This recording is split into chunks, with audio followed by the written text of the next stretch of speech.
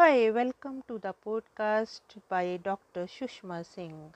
Let us start conversation on Unit 1, the concept of education, and our topic of conversation is cultural dimension of education in India. In the traditional sense, education in India was based largely on respect, concern and sharing.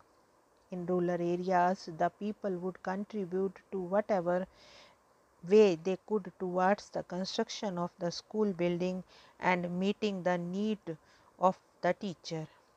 It was only later that the government officials exercised control over these institutions to an extent that the people felt alienated. While the villagers were asked to make contributions and take care of the infrastructure, the school belonged to the government. It was the government which could recruit teachers, decide the admissions policy, and frame the curriculum. Joseph de Bona wrote One Teacher, One School, which dealt with basic education in pre-British India. Now, in these village schools, there was only one teacher who was a local person and highly respected by everyone. The villager provided for all his requirements. The teacher was the custodian of the financial resources of the school. A sum of money would get collected by way of nominal fees or donations. The teacher would keep a token amount for himself and use the remaining amount for providing writing material and playing things to the children. When some amount of money got accumulated, he gave scholarships to the children.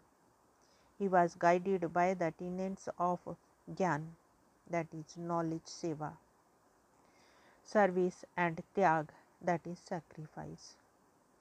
One can appreciate the one teacher, one school approach, which appears to be governed by concern, commitment, and accountability. This may be contrasted with the governmental approach of appointing several teachers in one school and raising concern about teacher absenteeism, particularly in rural and far-flung areas. According to the Kumaraswamy, a meaningful educational system pursues the following ideals: universal philosophical attitude, recognition of sacredness of all things, which is the aesthetics of Western division of life into the sacred and the profane, religious tolerance based on the awareness that all dogmas are formulae imposed upon the infinite by limitations of the finite human intellect. Adequate civilization conceived as the product of civil people. Relationship between teacher and pupil implied by the term guru and chela. Respectively, in memorizing great literature, the epic as embodying the ideal of character, learning as a privilege never to be used merely as a means to economic prosperity. Altruism and recognition of the unity of all life, and control not merely of action but also of thought.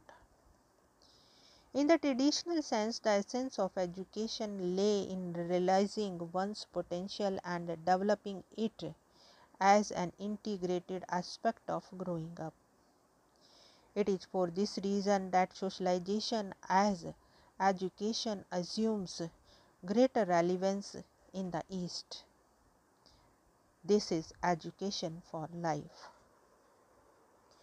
In India, several education commissions have been set up since independence with the chief purpose of initiating reforms in the present educational system, the foundations of which were laid by the British.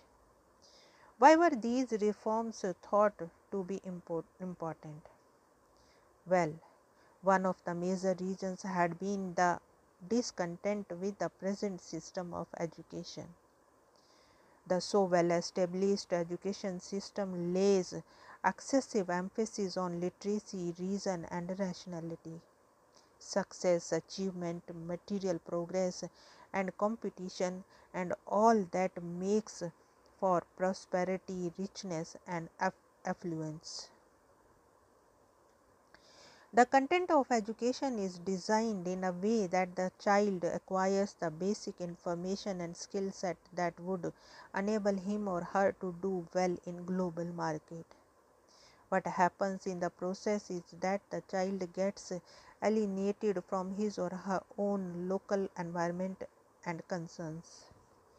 In this sense, education becomes a process of uprooting and alienating children from the cultures to which they belong.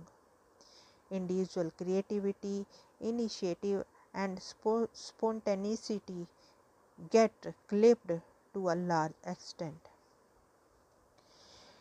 Increasing attention is that therefore being paid to the need to take the cultural dimension of education into cognizance. It is being felt that the meaningful education, one that integrates education with cultural values, has to be developed so that the values, ideals, and goals of education imparted in schools do not conflict with those imparted to the child at home as part of socialization. Much earlier, Gandhi had advocated a system of education better known as basic education or Nai Talim.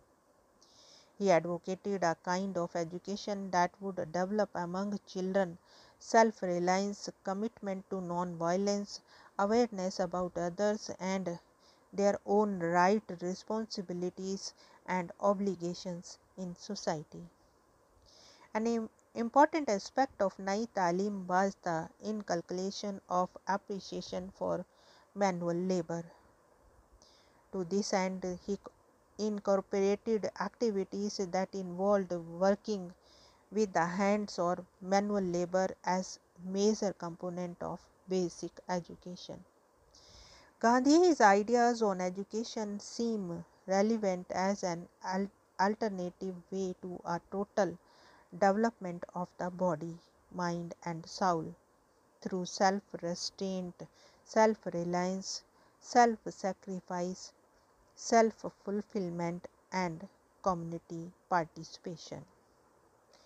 Its relevance is greatly enhanced in the present day, fraught with tension, conflict, violence, and intolerance.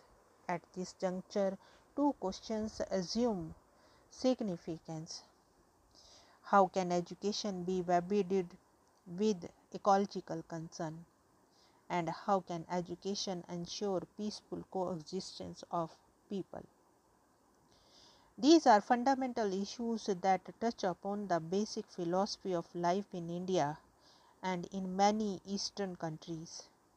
Of course, we learn about Gandhi's idea of Nai Talim as also of other Indian thinkers in next unit. Here we want to close this lecture. Thank you so much for choosing this podcast.